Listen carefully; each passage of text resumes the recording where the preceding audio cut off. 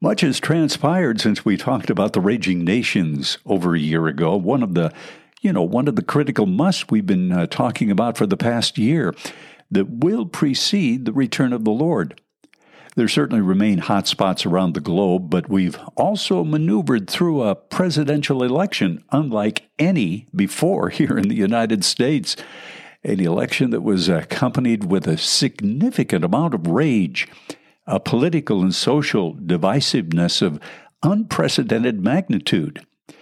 Meanwhile, a global pandemic of enormity that has taken the lives of millions, unparalleled peace accords in the Middle East that have put some practical measures in place between Israel and several of her formerly hostile neighbors in the South. Social justice issues that have brought race, gender debates, sexual harassment to the forefront of 21st century discussion. Hi, everyone. I'm Bill Nordstrom, and I welcome you to the program today. You know, back in the day, we pinpointed the rage of the nations as high, very high on the list of events that will precede the return of Jesus Christ. I haven't changed my mind on that, not at all, but just perhaps, the Holy Spirit will provide a bit more insight on this critical must that will help us travel the road ahead. There's an increasingly volatile global community set against Israel and the church. We all know that. We wouldn't be wrong to even say there's a demonically inspired rage gripping the nations. As we've learned, Satan himself is well aware his time is relatively short and getting shorter. Mysteries held closely in God's divine counsel are being revealed at an astonishing rate these days, and there's much more to come. King David clearly presents the rage in Psalm 2. I love this psalm. It's short and sweet, but boy, it gets right to the point. Why do the nations rage and the people plot in vain? That's certainly a rhetorical question. The kings of the earth, they set themselves, and the rulers take counsel together against the Lord and against His anointed, against His Messiah, saying, "Let us burst their bonds apart and cast away their cords from us." You know, it said a triple braided cord, a 3-strand cord, is not easily broken. Go to CrossFit, do a rope climb. You won't break it. In God's divine wisdom, David is saying that if the powers of darkness can break what unites God's people in intercession and travail, all bets are off. The principalities and powers of the air who dominate the peoples of the earth are pouring forth a tumultuous rage, calculating to resist God's government of absolutes, the moral fabric that actually prevents the nations from imploding upon themselves. God's holding this whole thing together until His appointed time. This mystery of iniquity, the Apostle Paul points out in 2 Thessalonians. For the mystery of lawlessness, that's the mystery of iniquity, is already at work. Only he who now restrains, the one who holds back, who resists exposure, is going to do so until he is taken out of the way. And then the lawless one will be revealed, whom the Lord Jesus will kill with the breath of His mouth and bring to nothing by the appearance of His coming. Paul is saying this inherent rage expressed in lawlessness and iniquity that originated in the garden will continue to get worse and worse until the originator himself, Satan, who resists exposure, is cast to the earth only to take up a residence in a man, the Antichrist, and that'll be in the final 3.5 years of the Great Tribulation. The great promise, though, is this lawless one will be killed by Jesus at His return. You know, earlier in chapter 2, Paul assures his audience, this Antichrist, this man of sin, the lawless one, will not come until a great falling away comes. In 2 Thessalonians chapter 2, verse 3, "Let no one deceive you in any way, He always warns us of deception, just as Jesus did.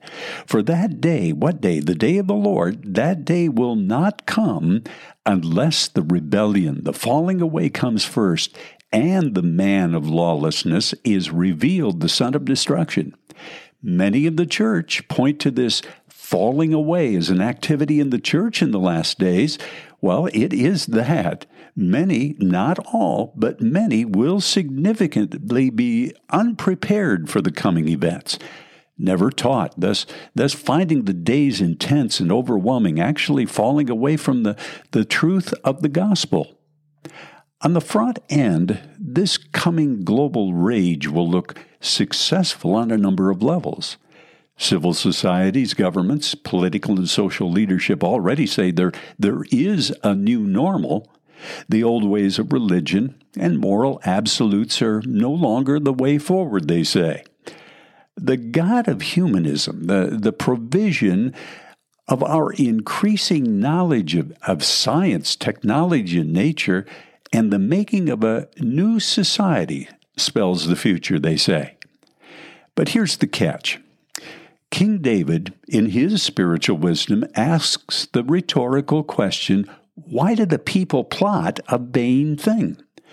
Well, the nations are working overtime in efforts to eliminate the spiritual wisdom of the past, and the peoples who embrace God's ways, the Bible calls for those efforts as vain, worthless, empty, of no purpose, ultimately, at the end, unsuccessful.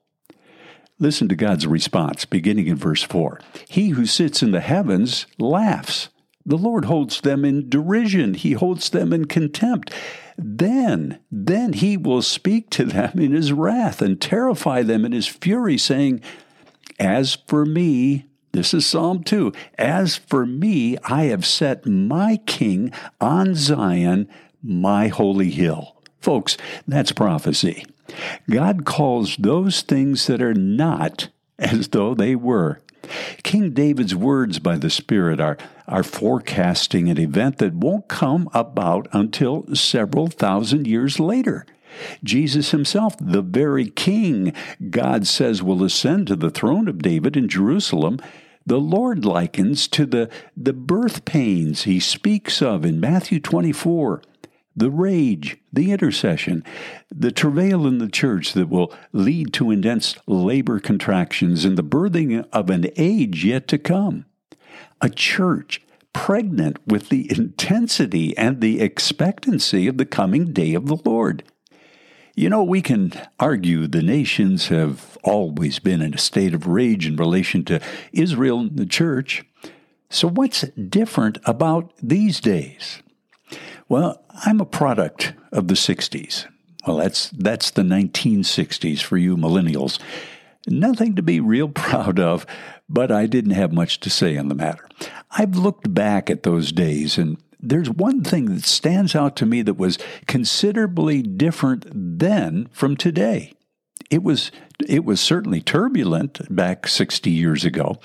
Breakdown in civil authority that brought thousands to the streets, the birthing of a civil rights movement that would awaken this nation to the social injustices suffered by many Americans. Protests that sowed seeds of opposition in other nations all over the globe. But what I reckon to be different today is religion, the spiritual dynamics of this time. While many churches in the 1960s protested right along with the masses to end the war, a very unpopular war in Southeast Asia, and bring justice to the disenfranchised, today there's a growing subtle and really not so subtle discussion regarding the church, those of us who embrace and accept the clear prophecies from the Word of God, that they speak to the coming crisis in the world and what will be necessary for the church to prepare and reject many of those rapidly changing social dynamics. The world doesn't seem to have a major problem with God, talking about Him or mentioning His name, but through pluralism and inclusiveness and really a lot of other new words now in residence in our dictionaries. There's a growing rage against the Son of God, the Jesus, Messiah. The Bible-believing church embraces in his prophetic words that prepare us for the future glory of his kingdom. There are other potent prophetic happenings in our day, like unprecedented 21st century global realignments, unusual coalitions building and forming in the Middle East, peace accords between Israel and formerly hostile neighbors. While in the North, it's a much different story. Pro-radical or extremist governments, almost all in the North, Russia, Iran, Turkey, Afghanistan, southern Syria, Lebanon, friends of neither Israel or much of the West. Listen to the prophetic warnings. I'm going to give you Jeremiah chapter 6, verse 1. Flee for safety, O Benjamin, people of Benjamin, from the midst of Jerusalem. Blow the trumpet, raise a signal fire, for disaster looms out of the north, and great destruction. How about Jeremiah chapter 4, verse 6? For I'll bring disaster from the north. Who will? God will. God's going to bring disaster from the north and great destruction. Jeremiah 50, verse 41. Behold, the people shall come from the north, and a great nation and many kings shall be raised up from the ends of the earth. Ezekiel 38:15. Then you is the Antichrist here, then you will come from your place out of the far north, you and many peoples with you, all of them riding on horses, a great company and a mighty army. And then Ezekiel 39, verse 2. And I, that's God, and I will turn you around, man of sin. I'm going to lead you on, bringing you up from the far north and bring you against the mountains of Israel. I'll put hooks in your jaws and lead you out with all your army. No problem here. No problem figuring out where Israel's opposition will come from in the time leading to the Great Tribulation.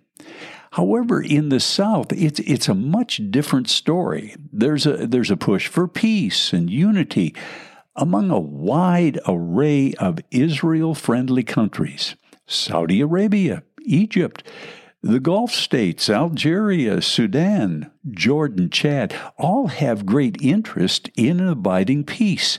They're not fooled as to the coming northern rise of a radical caliphate seeking a more moderate form of religion. Certainly the Bible has much to say about these modern coalitions. Nevertheless, the prophetic events in the Middle East, Europe, and much of the Western world are seemingly couched in rage, prophetic events of which the Bible speaks clearly. King David was well aware of this future day of the Lord when he penned Psalm 2 some 3,000 years ago. Why did the nations rage and the people plot a vain thing? What did David see that most of 21st century civilization does not see? Mike Bickle of the International House of Prayer in Kansas City addresses the timelessness of Psalm 2 in his book, God's Answer to the Growing Crisis. There will be challenges, hardships, and persecutions in the days ahead, Bickle says, but simultaneously, the Psalm 2 Christ Jesus will rise among his people to challenge powers and systems and demonstrate kingdom authority in the midst of worldwide rebellion. A victorious church in the last days. Now that's an important word. Bickle is saying, while the nations rage, particularly against the prophetic people of God in the last days, the church itself will arise to the occasion. The Holy Spirit will be working in the church, not like since Pentecost, walking in signs and wonders. I like to think the church may even partner with the miraculous ministry of the two witnesses as a final witness to the nations just before the return of Jesus. One of my favorite verses in the Bible, the Apostle Paul says, to the intent that now the manifold wisdom of God might be made known by the church. But to whom? To the principalities and the powers in the heavenly places. Church, that's a big deal.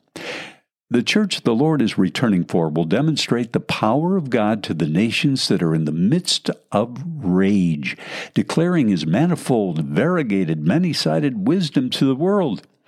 A remnant church walking in supernatural faith, recipients of the Holy Spirit's wisdom of where to go, when to be there, and what to do on arrival.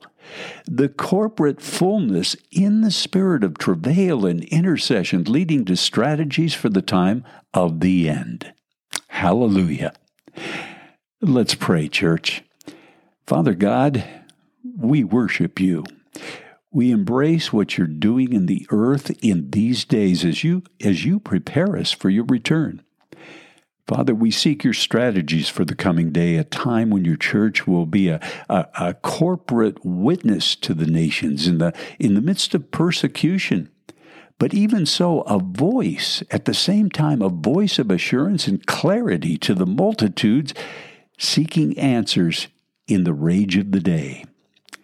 We love You, Lord. You're a safe God. It's not Your will any should perish, but that all should come to repentance. Glory to Your name. We ask this, Father, in the name of the Lord Jesus Christ. Amen and amen. My brothers and sisters, I urge you to subscribe to the podcast. Rate and review if you have a few moments to take the time to do that. It's always helpful to those exploring the internet, and they are for answers of what's going on in the earth in this critical time. God bless each and every one of you. Maranatha. I'm Bill Nordstrom.